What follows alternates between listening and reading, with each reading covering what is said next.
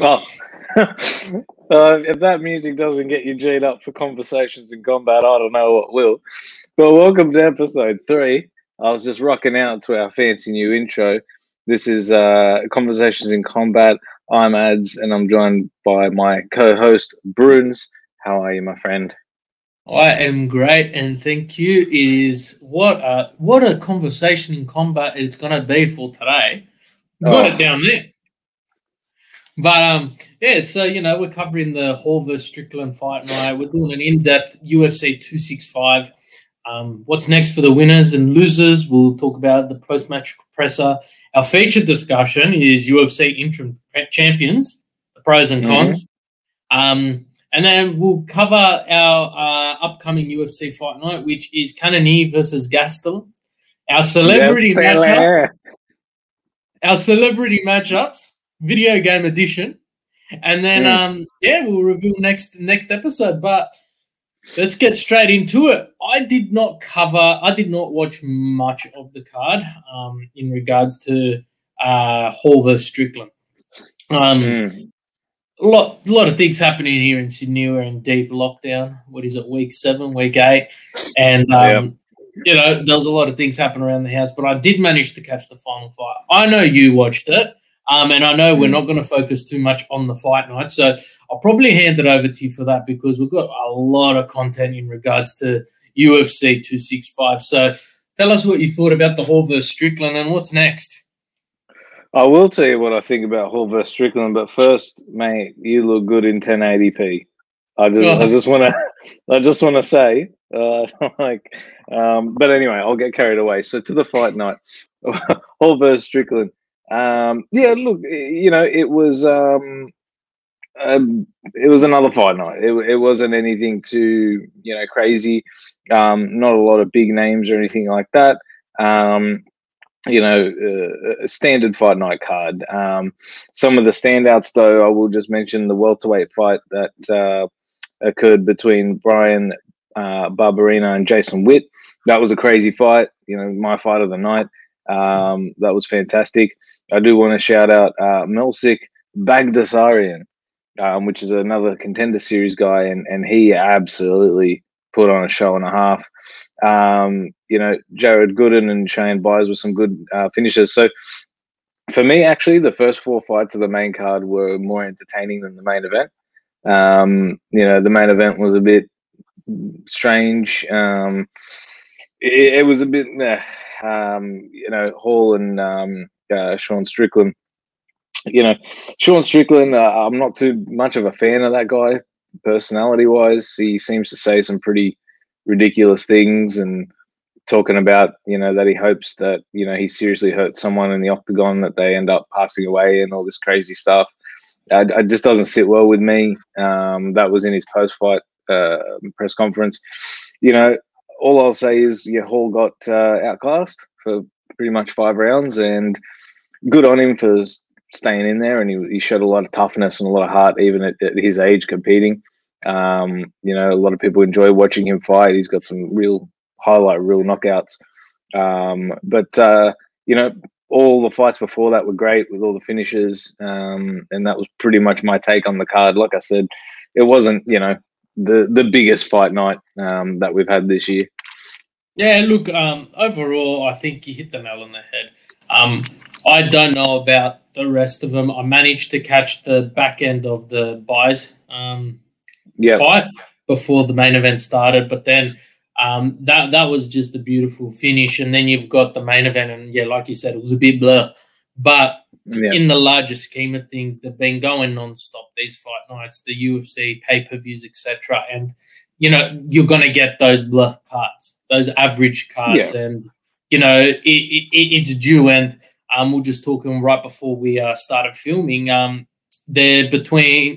Within the next fortnight, there's only one fight night, and I think it's probably the best for the UFC in the scheme of things. Just take a step back, reassess and give some of your fighters a rest, because it's a quick rotation, and you're seeing a lot of fighters backing up where normally you'd see them fight once, twice, if you're lucky 3 times, and some of them are just coming up week after week after week. So it is going to be interesting, but like I said, it's going to be nice and brief fight night review because what a card we had, and we'll just start on the do you have any honorable mentions from the I think the main event of the prelims?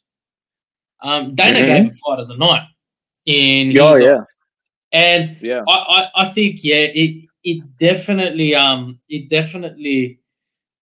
was up there, and I managed to catch. That was the only fight I caught on the prelims live, because it was Sunday morning, had other stuff to do before the main event. But look, I think deservedly, there were a couple of fights that I could have said that were in the main card that deserved to be up there. But look, for prelim, they both walked away with 50K.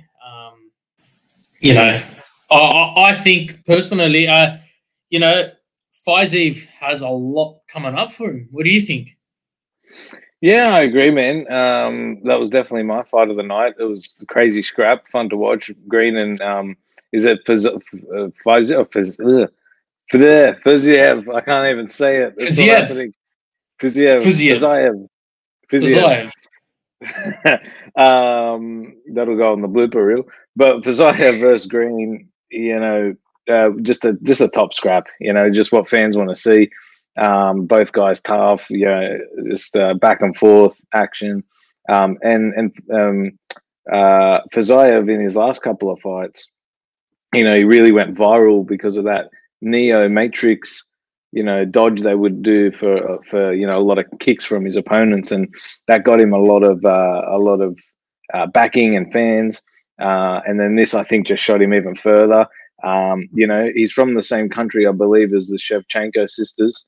So, if that tells you anything, this guy, I think, has gone far. I want to see him against some top 10, top 15, but I only want that to happen after the Hasbulla fight. Yeah, look, I think that was probably the highlight of my night. Him calling out Hasbulla. It's definitely something that, look, before we get to Hasbulla, I think we gotta cover. I think we also gotta cover, just like you said. It's all about. You need to build a reputation to get seen in the UFC, and essentially, that's what he did. He built his reputation, and like you said, those dodges and all of that, it led to something that, led to something more. And I think that, I think that's the way you get your name seen. Now, the fact that he called out Hasbulla just shows the ball's on this man, right? Put him up on screen, right? Now, he has become a worldwide phenomenon, right? Yeah. And I'd love to see him in the octagon. He said he wants his money fight to come fight him. Fiziev, I'm not sure, mate. I don't think you know the potential fan base that Hasbulla does carry, and I think we'll just leave that one at that because you don't know the fan base of Hasbulla, so don't underestimate the power this man brings. But I think that just capped off what was a great fight, and we messaged each other instantly, and it's like, did you hear that right? He called out Hasbulla, right? But look, let's move on to the main card. Now, this is a fighter that you and I watched together on his debut in the UFC. And it was more for the, comic relief of his name. But Song Yadong versus Casey Kenny. Yeah. And I got to say, Yadong, he impressed. Look, often, especially Yadong can impress. Right, it's impressed many, and that's what he did on Sunday. I think. Look, in all seriousness, jokes aside, the kid's 23. He trains under Uriah Faber. he's got a lot of potential. And like Dana said in the post fight, only 23 years of age. Imagine how good, and he's already that good because he's really talented. He's a great fighter, exciting, fun to watch, very quick, man. My God, was he fast in that fight? Imagine what he's going to be like at 26 or 27. You know what I mean? Look, and I think for a 23-year-old, he's made a fair few appearances on both prelim cards to the pay-per-view and on the pay-per-view main card. But I think 23, he started young, right? Yeah. He started young. If this was Contender Series, Dana would have said, go to Bellator or something, get some experience, and then come back. I'd love to see you here. But overall, it was 116 significant strikes to 78. And it just shows the agility of Yadong. Now, I don't know how many people out there have ever questioned the agility and the movement of Yadong, but, sometimes you've seen him in previous fights, and it's always hard when Yadong comes out stiff, right? But you know what? He was nice. He was natural. He was flowing, and no one likes a stiff dong. But at the end of the day, he came out firing. Yeah. Look, when Yadong comes out firing, you really got to take shelter because it's coming hard and it's coming fast. And if you don't get out of the way of Yadong, you're going to end up with a split decision. And that's not what the UFC wants. The UFC wants finishes. They want Yadong to finish. You don't want to split dong. No, you want Yadong to finish. And look, it came down to a third round decision, but I think rightfully so. And before YouTube cuts us because of our constant puns surrounding Yadong, look, what's next for Yadong? I think he needs a rest. Yeah. I think you got to rest Yadong. You can't have it out there. And I don't know, who do you think's next for Song? I was actually thinking Sean O'Malley. I would like to see Dong and Malley fight. All right. Yadong has proven to be. I think his last fight, it was a bit of a contentious decision. The card, but you know what? It gets to that, but then he came out and he showed something completely different. And I think you know what? I'd love to see Sugar Show take on Yadong because you know what? None of them can be stiff on that fight. But let's move on before we get too wrapped up in talking about Dongs. Torres versus Hill. Yeah. It was very, very entertaining from the neutral perspective, but one-sided. One-sided. Very one-sided. Significant strikes, 144 to 96, 166 total strikes to 99, and you got to think it's a 15-minute contest, right? It's not a main event, and she was just landing and landing and landing. But yeah, I think dominant performance. What do you think? Yeah, I agree with you, man. Not much more else to say on that. It was, she came out, put a lot of pressure on, and just Hill tried, but just ultimately didn't have an answer, and that's what happened. But good fight. Yeah, no, look, I think there's not much to say on that. And it brings us to one of the shortest. It is the shortest fight of the main card, but it's also the fight which, it was so interesting for the whole 3 minutes and 25 seconds. Michael Chiesa versus Luque. I'm a betting man. I had Chiesa in a submission to win via submission. And overall, I think he had him in 3 different submissions before Luque came and submitted him. Yeah, he did. Excuse me. But yeah, I think Dana hit the nail on the head. Not Dana, one of the what's his name? Journalists hit the nail on the head. Luque Edwards. That's the fight to make. Ooh, that's good. Actually, yeah, I that's a think good one. Luke Edwards, I think Luke is not ready for a title fight. Dana said Edwards has only had one fight in the last 2 years. We all know what's happening in that division with the Covington Usman 2. So yeah, it's the fight to make, and I think it's the fight we all want to see after that performance. What do you think, Ads? I agree, bro. 100% agree. I was even thinking, Luque Masvidal, but when you're looking at the position he's in, he'll arguably a bigger name, but Luque Edwards is just as big of a fight. And if he wins that, then he's, solidified himself as the next guy for Usman. There's no one else. At this point, it really is only Edwards who could be next for Usman anyway after Covington. So if Luque can go out there and do it, I agree he needs one more fight. I agree. He's just broken into the top 5 now. It shouldn't be, well, the champs beat everybody else in the top 5, so we're just going to give them the the 7th ranked contender. Well, no, that person needs to fight their fights to get the shot like everyone in the top 5 did. Unless you're Nunes. Unless you're Nunes, then they don't have a choice. But top 20, you fight Nunes. Yeah, exactly right. No, I like that idea, man. I like that idea. I think that's the way to go. Yeah, look, I think that's really the fight now.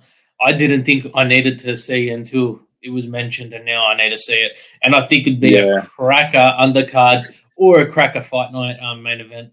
I'd love to see them to win 5 rounds. If you're going to fight for the title, what better way to do it than a 5-round main event on a fight night? You know what I mean? So, look, the co-main for this fight was meant to be Pena Nunes, and we did mention previously that it was more going to watch that fight to see if Nunes loses rather than can Nunes win.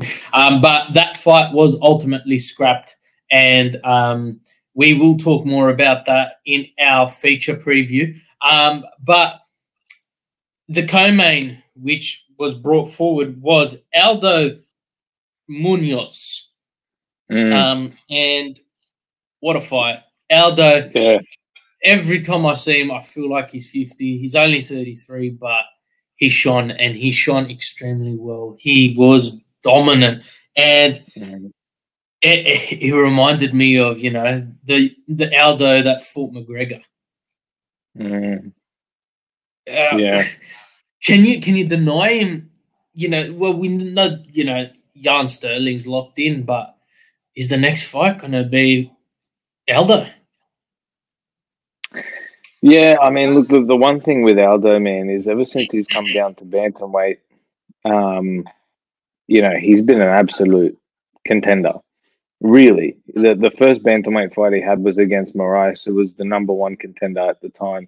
And even though Moraes won the fight, we all remember what happened there, right? So Dana gave Aldo the vacant belt with Jan to Aldo, even though he lost that fight because they thought he won.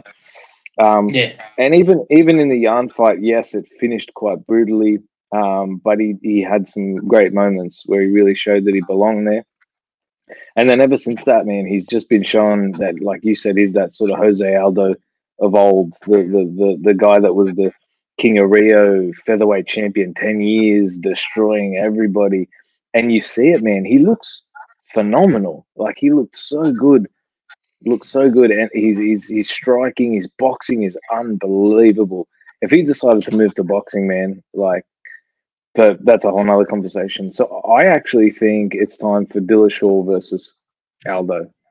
Yeah, definitely. And I think that's the matchup to make. And like you said, he lost to Peter Yan. It was a 5th round TKO. It could have been stopped in the 4th, but still, you've dropped down, you've shed all this weight.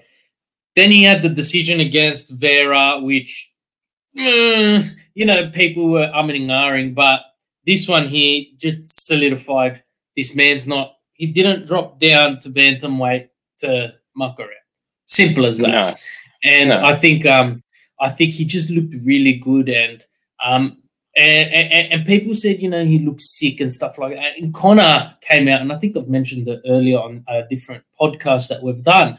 Conor came out and said it takes a lot to drop down and cut, and Conor even commended how well he looked. And that's coming a lot. That's a lot coming from a man who just likes to talk shit, essentially.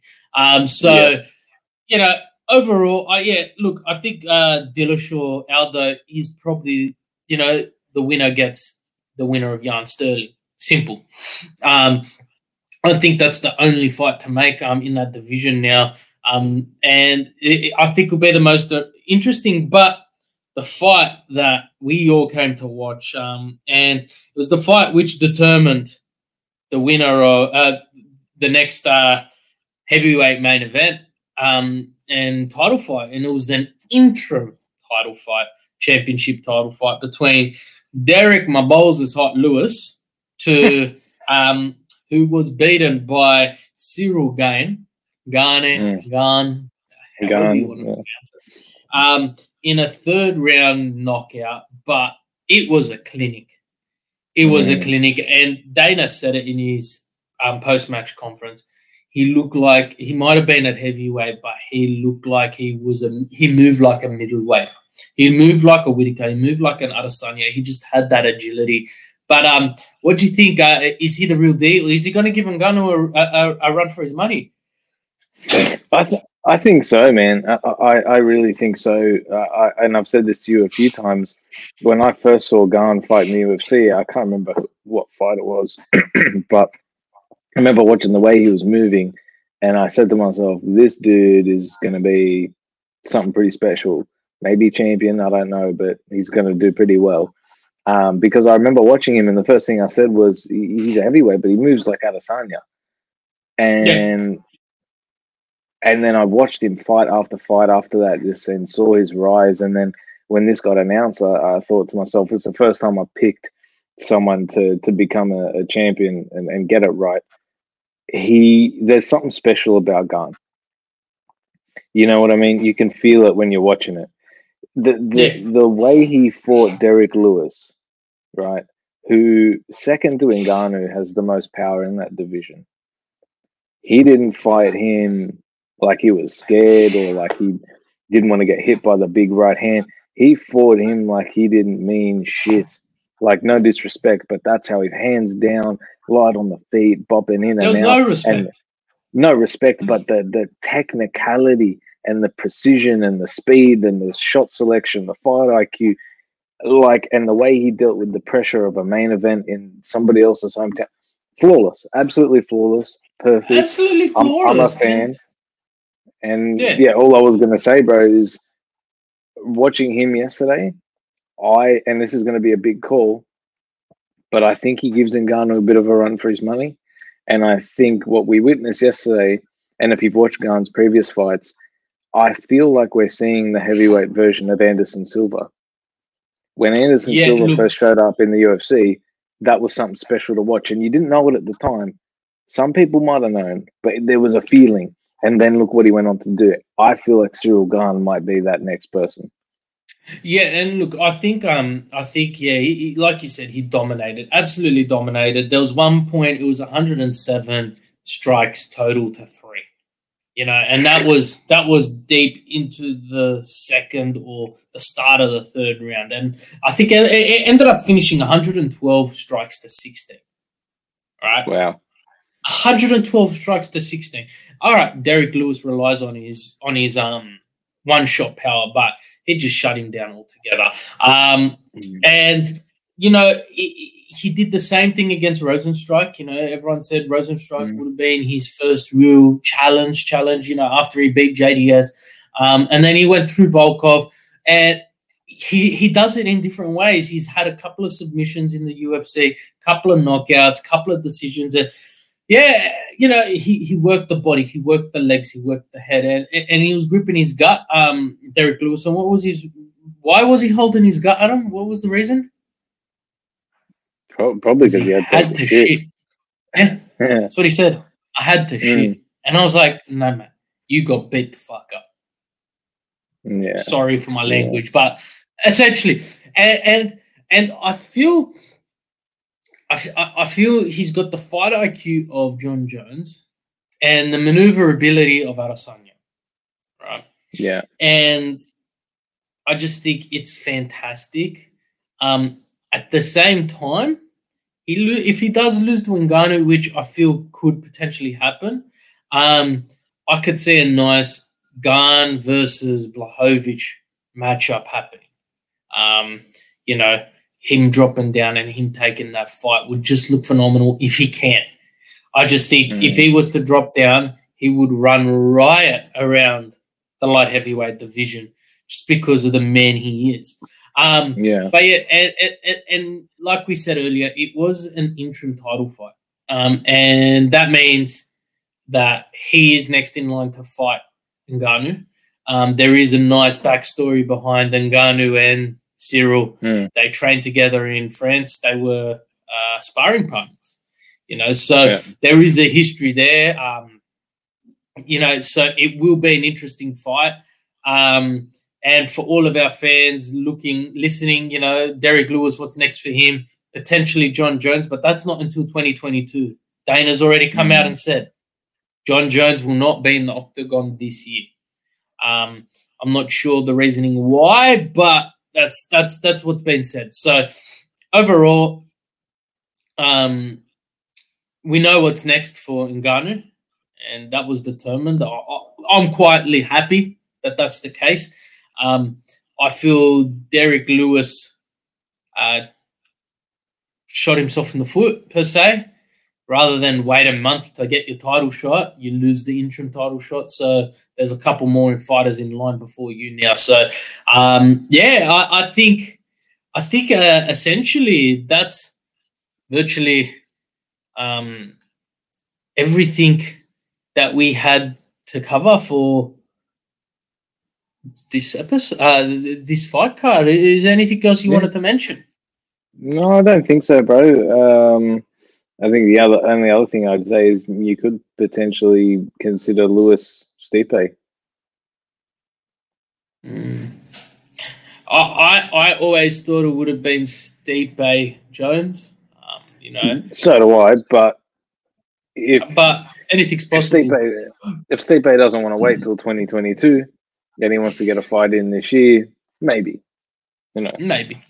Maybe. But your featured discussion this week is UFC interim champions, the pros and the cons. So for our viewers out there, an interim champion, give them a definition. What's it mean? Well, interim technically means, intervening time, right? So just the time in between two spots. So generally, what an interim championship could be described as, Bruins, I'd probably say, is like a temporary title. You know what I mean? Where you've won the interim championship, but you are not the unified champion until you have a unification bout with the actual champion. So to give some context around the situations where we might see an interim championship is a couple of things. Generally, the most popular way we get an interim belt is the champion's injured and they can't fight for an extended period of time. As to not hold up the division, they put an interim title fight in place to then solidify who the number one contender is for the champion when they're healthy to fight. And that does a lot of things. There's a lot of pros, there's a lot of cons. Some people hate it, some people like it. This one was a bit of a strange one to me because it wasn't an interim championship because the champion wasn't ready to be active or the champion was inactive. It was because Dana wanted to solidify who the top contender was between the two best guys in that division, and he needed to put on a main event before Ngannou was going to be ready. So it can be used for a lot of things to keep the sport going, to keep the divisions going. But a lot of people don't like it for some reason. And that's what I wanted to explore with you, bro, was, what is your opinion of interim titles and how do you feel about them? Don't like it? Honestly, I don't like it. We potentially could have seen an interim fight between Poirier and McGregor in late January, early February, when Khabib said he had retired, but he technically hadn't retired. So we didn't know there was that limbo period. But in the case of an injury, essentially, unless it's a career-ending injury where you've announced the interim, let's say, for instance, Ngannou was injured, and then they did the interim title, and then Ngannou retires because he's injured. Well, you've got your champion, right? But at the same time, we know Ngannou wasn't injured, and most of the time we know that the injury isn't career-ending. I don't like the idea of this belt, and I'll throw it back to an example where Tony Ferguson was interim champion, and he never got that title shot. And you know what? You're given the same like you're the interim champion. You're not the official unified champion, but at the same time, you know, you should have the word champions next to your name, so you should have the same rules apply to you. And if you can't make that fight, well, guess what? The next time you fight the champion, your next championship fight, you're the one that's going to take it. Whereas Tony Ferguson was thrown around the ropes. So it clearly doesn't work in some instances. And you see the interim belt you utilize not just in the UFC, but in boxing, etc. And it's tight and it's tough, especially in boxing where you contend for the belt probably once a year, if that. You know, you'd be lucky to get 2 fights in a year for a belt. But in the UFC, it is so regular, and we've seen due to COVID that it's a sport where you need to be active, and you don't need an interim title fight, right? Dana could have easily said, all right, you're the main event. It's a 5-round fight. The winner gets Ngannou. Simple as that. Like he said to the winner of McGregor-Poirier, gets Oliveira. You know, and you know, we called it today. The winner of Edwards versus Luque gets Usyk. You know, so you're throwing all of these potential bouts out there, but you didn't make any of them interim champions. And what I found extremely surprising was Benna, whose championship fight was called off due to COVID, and with the Nunes camp, she asked for an interim title fight, and this was confirmed in the post-match press conference. And Dana said no.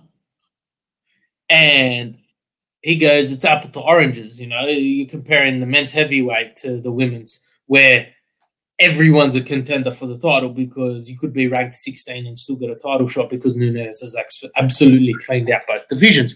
But at the same time, I feel, well, Dana promised her she's next. Do the same. Don't create these fake belts, because then what happens if 2 weeks before the fight, Cyril gets injured, right? Or Cyril contracts COVID, or a month before the fight, Cyril contracts COVID or gets injured. You're not going to tell the current champ, no, you're not fighting. So what's the point?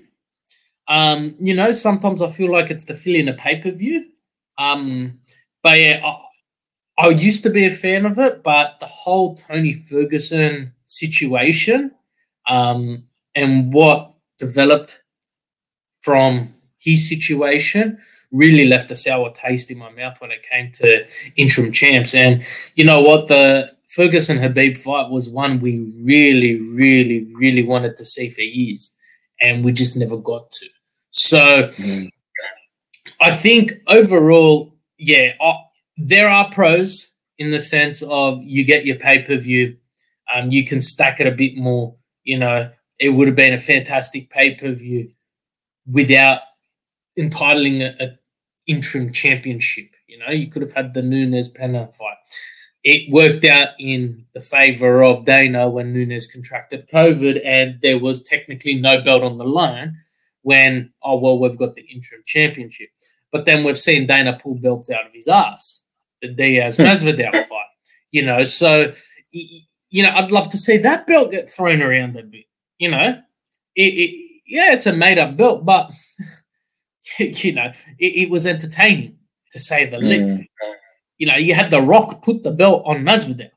It was something phenomenal. But I don't know. I don't personally. I'm not a fan of it in the sense of the same rules don't apply to the champion, even though you're technically classified as a stand-in champion, for the better way of putting it. But what are your opinions on it? Yeah, look, bro, largely I agree with you, and I think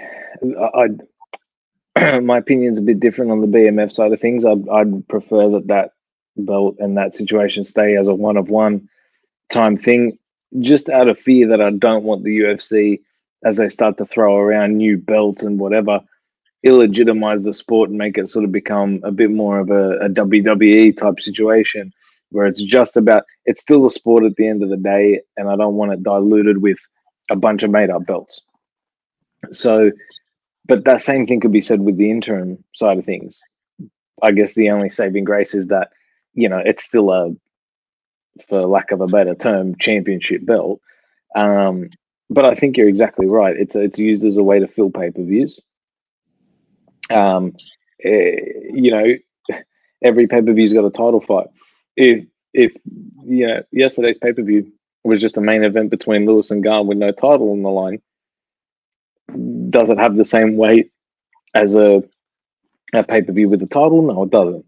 Right? And you're not going to put the heavyweights as a main event before the co-main got cancelled with Nunes. You're not going to put the heavyweights as the main event and then the women's featherweight or bantamweight as the co-main. That's a title fight. And then the main event's not a title fight. So it's a way to structure the pay-per-views, like you said. Is that the right thing to do? Maybe not, right? But unfortunately, that's the reality. I don't mind it when it's done for the right reason. That's my opinion. In this instance, I don't think it was necessary, right? Like you mentioned, who the number one contender is, whoever wins this fight. I don't think it was necessary, and it really was just to beef up the pay-per-view. But at the end of the day, if you do have a champ who's out for a year because of an injury, you don't want the division to get stale, and you don't want the people in that division to get the shits and go, well, I'm fighting my ass off 2 to 3 times a year, winning fights trying to get to the belt, and now I got to sit here and wait because the champion's got a sore leg or broken arm or whatever. That's going to piss off your fighters. What about this perspective, right? Now, we saw earlier this year Adesanya venture to the light heavyweight and take on Blachowicz.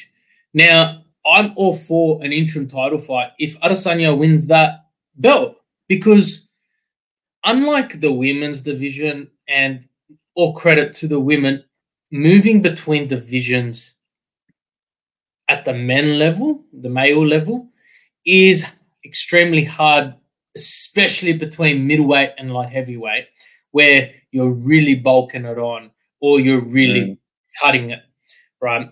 And there's a massive discrepancy. So if Adesanya won that, I would have loved to have seen an interim fight, because it encourages Adesanya to keep motoring through the light heavyweight division. It provides him a new challenge, because we saw what happened with the whole division. But at the same time, it also it keeps the middleweight division rolling.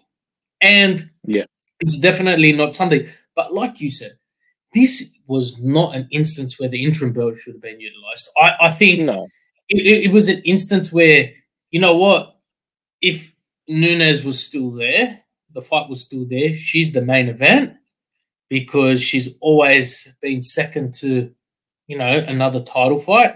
She's the main event because this is a fake title fight.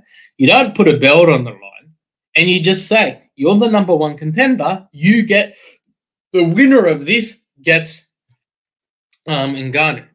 Exactly how they did the McGregor-Poirier 3. The winner of this gets Oliveira. They get the title fight. And I just feel you mentioned throwing it around, throwing these belts around, and the BMF, the baddest motherfucker in the octagon.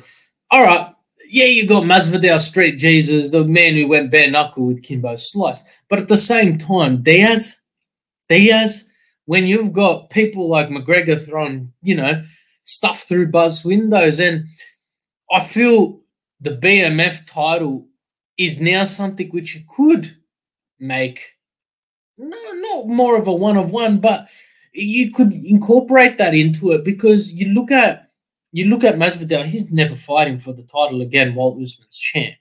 He's 0-2, right? Yeah. You look at McGregor, I can't see him winning again, but he went up and he beat Cerrone. So he can fight at that division, but again, like you said, it's a made-up belt. You know, I'd love to see a lot more catchweight fights and stuff like that, but I don't know. I'd like to see more divisions, bro. Rather than more other belts.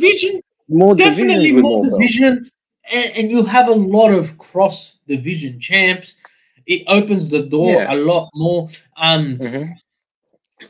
think, you know, if you were to introduce, you know, a division between middle and light heavyweight, my rule would be you can only be champ of light heavyweight and this new division, right?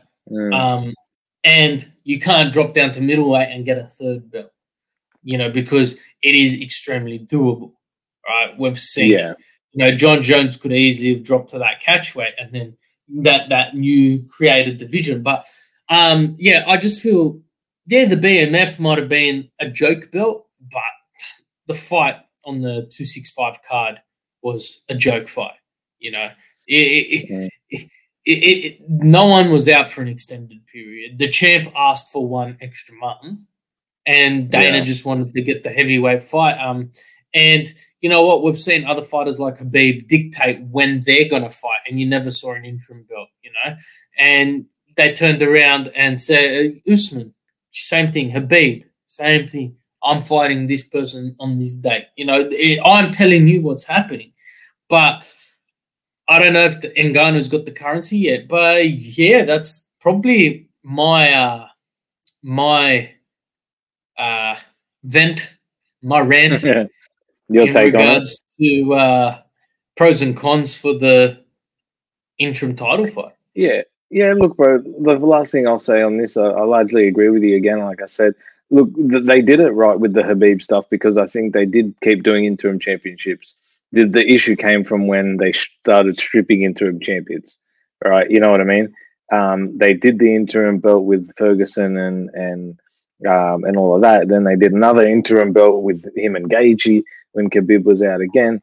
So they've done it with Khabib when he's been out for extended periods of time, and to me, that's acceptable. But where it then becomes messy is now I'm going to strip the interim champion and give it to somebody else, when the whole point is that's meant to be the next contender. Now, I understand he was injured, but he ended up coming back on the same card as McGregor versus Khabib, which should have been Ferguson versus Khabib because he had the interim belt. Things like that don't add up. And look, I understand it's the nature of the game. Some things just don't go the way they're intended. But I guess what my point is, I start to not enjoy interim titles, like you said, when they're not done correctly. If you start acting like Oprah and throwing them out left, right, and center, here's an interim belt for you. You get an interim belt. You get an interim belt. All right, look under your chair. There's an interim belt. All right. When you get to that point, it's a bit much. Other than that, I'm largely cool with it. But that's my take. Look, I think that's perfect. I think we'll leave it at that because, we've gone in depth. If there's any other feature discussions you'd like us to discuss and rant on about, leave a like, comment. Guys, don't forget to like and subscribe to Conversations in Combat, because that's the only way you'll know we're bringing you content. And let me tell you, some of our chats might not be too interesting, but there's never a podcast where we're as batshit boring. There's always something.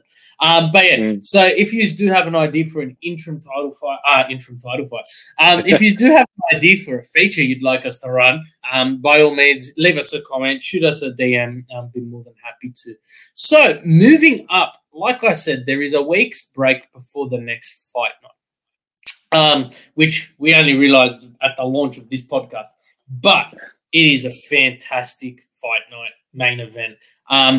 It's a main event which did change due to, I don't know if he still had the flu or not, but it was meant to be Cannonier versus Costa.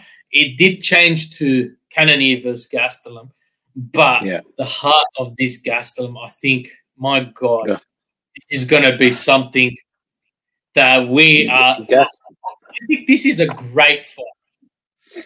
I think it's a top fight. I love Gastelum. Fucking Gastelum.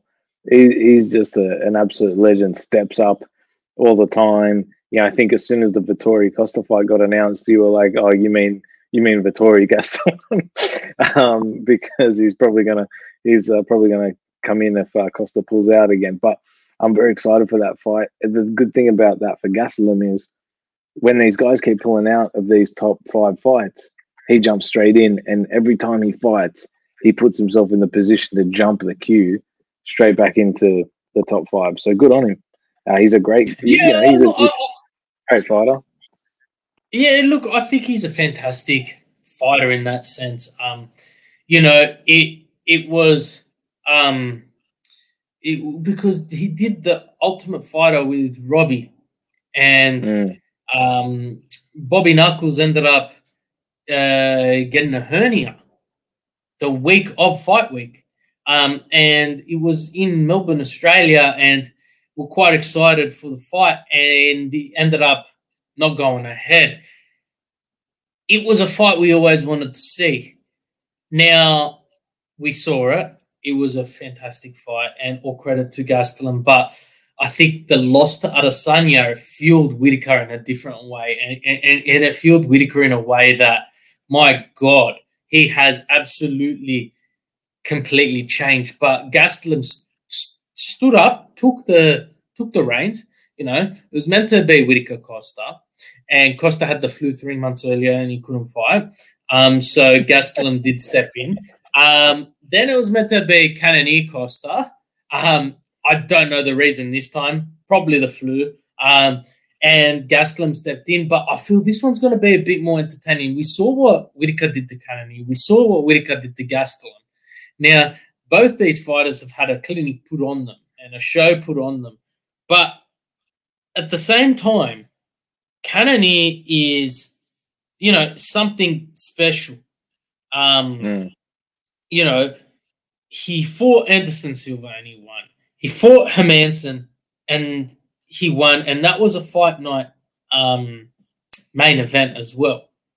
Yeah. Then COVID hits. He fights Whittaker and a clinic's absolutely put on him. And now this is his first fight of 2021 where if you said this to me at the start of the year, Cannonier Gastelum, I would have, Cannonier looks the goodsy, but I don't know. Yeah, it's a good fight. Here's the thing about Gastelum. You can never count Gastelum out of any fight. You just can't. And Cannonier and Gastelum, they're both really cool dudes, really good blokes, great fighters. It's a great matchup, and I'm really excited for that fight night. And it's going to be even more exciting given we've got a week of no fights. And some other good fighters on the card. Clay Guida, Austin Hubbard, Vince Pichel, Pantoja, Brandon Royval, a couple of other really good fights. So, looking forward to that one, man. Yeah, no, definitely. And you did touch on a fair few fighters, and there are a couple of fighters that, the casual UFC fan wouldn't know too much about. It isn't one of your fight nights that is, the limelight. It's not, one of those we've got to look at. But, I like it. I think it's going to be a great matchup.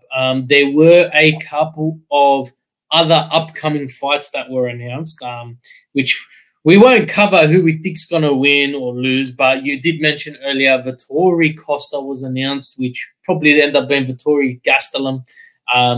But that was announced.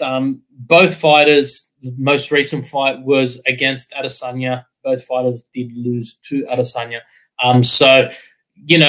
They both had a clinic put on them. Usman Covington too is currently very close to being formally announced. Were there any other big name fights that we missed? You got a couple others. Brunson versus Tills happening in the next couple months. Oh, sorry, in the next month. Obviously we got Diaz, as in Nick Diaz and Robbie Lawler too. The 17-year rematch coming up at 266.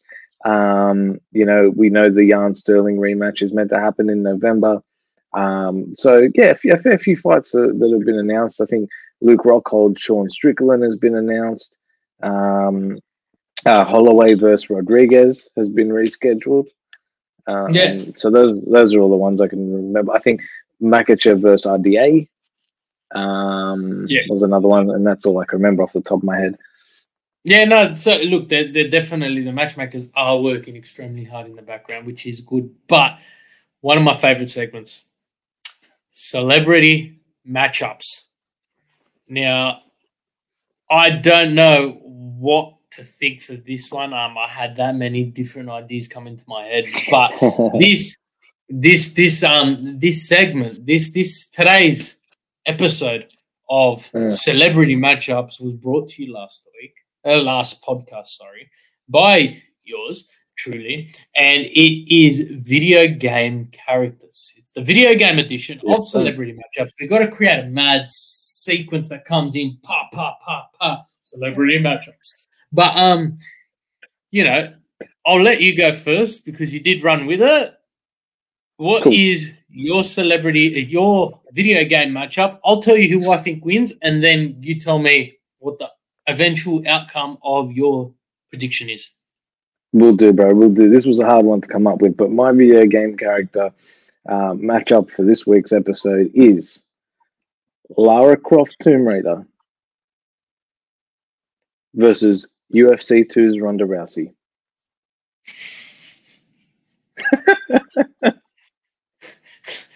I should have done Conor McGregor versus Habib from UFC 2. Exactly. I just thought about it. There was a loophole with this one. There was a loophole. Look, you did. So, just for all intensive purposes, I did come up with two matchups for myself because just in case you did use one of my characters, and luckily I did because I had Lara Croft versus Zelda. But you know what? We'll go down there. So what do you reckon? PlayStation 2 Tomb Raider or the remastered PS4 Tomb Raider? Nah, the remastered PS4, bro. Oh, well, you got to give it to Lara Croft, right? Mm-hmm. Say Angelina Jolie. You got to give it to Lara Croft in this instance. I just think you have to.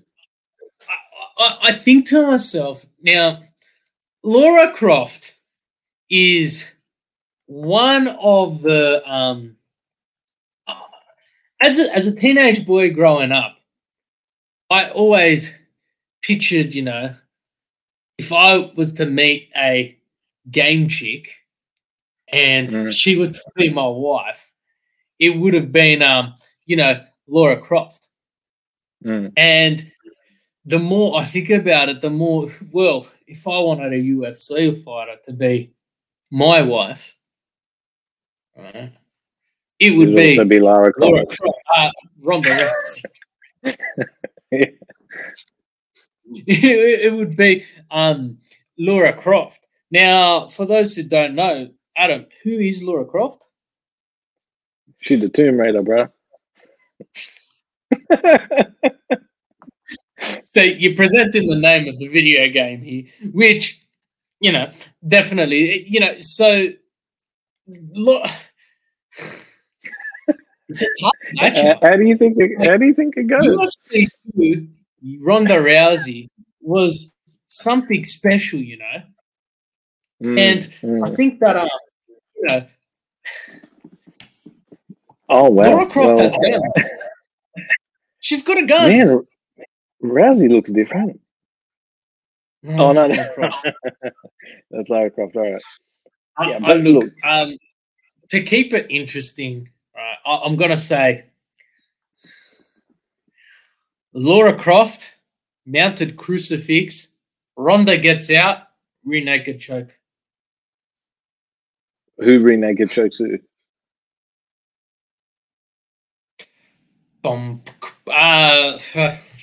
You tell me. I think Laura Croft. I think Laura Croft. I agree with you, and I'll tell you why that happens. If anyone's played the remastered PS4 ones, you can see that Lara Croft takes an insane amount of damage. Right? At the beginning of the game, she gets impaled with a rusty pipe, and she's still got about 36 hours of gameplay in front of her. So she's a tough lady. Here's how I think it goes. You can't break Lara. She's going to get injured. She's going to keep coming forward. She's going to Tony Ferguson it. She's going to Chris Matinho it. All right? So Rousey goes for her standard move of get the armbar in the first round. Lara Croft's not going to tap, bro. Lara Croft's going to let her arm get broken, but she's not going to stop the fight. She'll fight with that broken arm. Now, we get some piece of crap ref who isn't paying attention, lets the fight go on. Rousey locks in an armbar. She's yanking this, bro. Yanking it hard. Snaps Lara's arm, right? And then she thinks she's won the fight, right? Rousey goes to get up, puts her hands up to go cheer. As she's starting to get up, Lara throws the hooks in, uses her one good arm, grabs her around the neck, sinks in a one-arm rear naked choke. It's over. Forget it. Rousey's lost the belt. Lara Croft's the new bantamweight champion. That's how that goes. Extremely detailed, I gotta say. Yep. I love it. Yep. I really do love it, and I think I think our viewers would love to see that. But I'll bring in my matchup. Okay. Yep. Now, this matchup comes from the heart, and it is Scorpion from Mortal Kombat. Ooh, okay. Scorpion from Mortal Kombat into you can't see the new picture because I can't share it yet. And okay. I always muck up the pronunciation, but Scorpion from Mortal Kombat versus Sheamus from Super Smash Brothers. Sheamus. Isn't it Samus? Or Samus, that's it. Hey, I removed you instead of removing Samus. Look, fucking Sheamus. Mate, it's Sheamus, mate. It's been a long time. I'm talking Nintendo 64 Super Smash Brothers, not the new and improved Nintendo Switch. Right, and I'm so yeah, Samus versus Scorpion. How do you see it going? Oh, that's a tough one because they both have like extendable. You know what I mean? Okay, I see what you did there. Look, I reckon it goes like this. Scorpion says, get over here. Sheamus gets over there. But Scorpion didn't know that Sheamus had that cannon charged. Because, in the game, you had to stand there for 5 minutes. Yeah, the Iron Man Kamehameha, the Iron Man Kamehameha Spirit Bomb thing. Yeah, that thing. Scorpion didn't know that when he invited Sheamus to come in the vicinity. Boom, massive cannon shot. Scorpion's dead. Yeah. All right. So that's how you see it going. I see it different.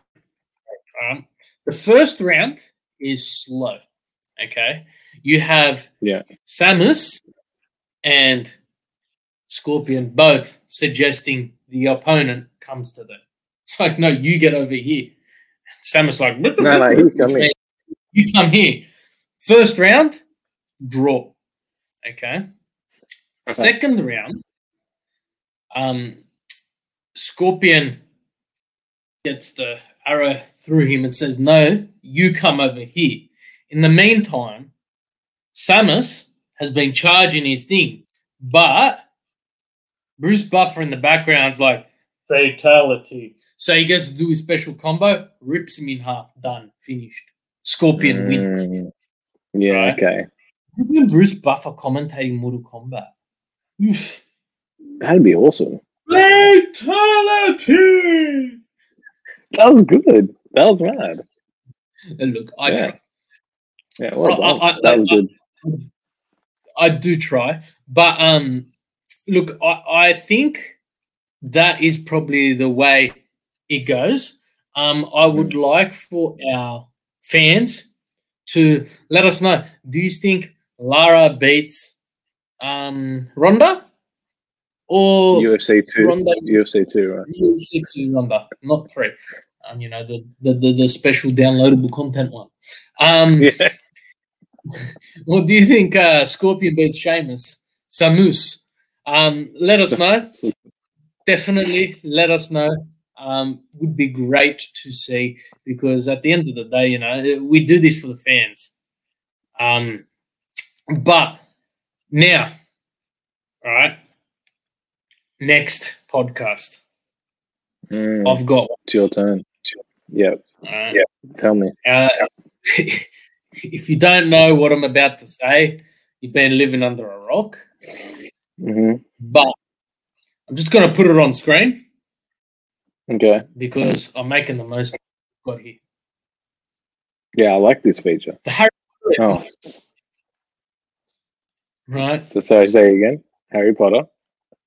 The Harry Potter edition. The Harry Potter edition. Yeah. Okay. So UFC fights, Harry Potter style, but in an octagon. Right? Mm-hmm. You know, we're talking trolls. We're talking, you know, Fluffy the three-headed dog. We're talking Remus Snape, whatever his name is.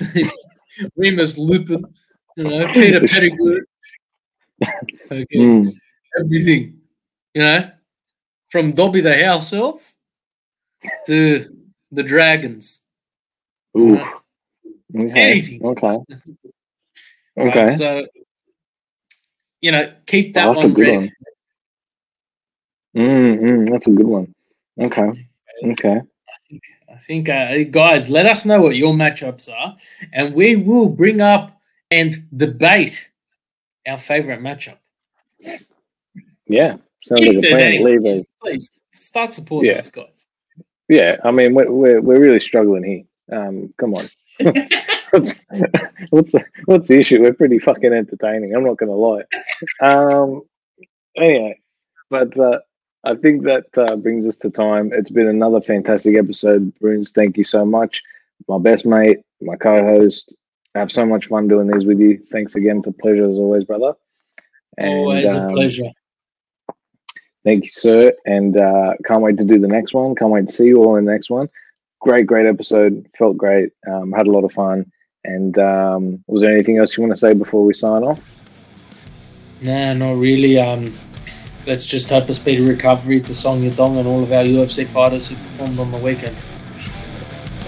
Just time to get Yadong in there one more time. Yeah. We'll see you and Yadong next week. All right, guys. All right. See you in the next one, guys.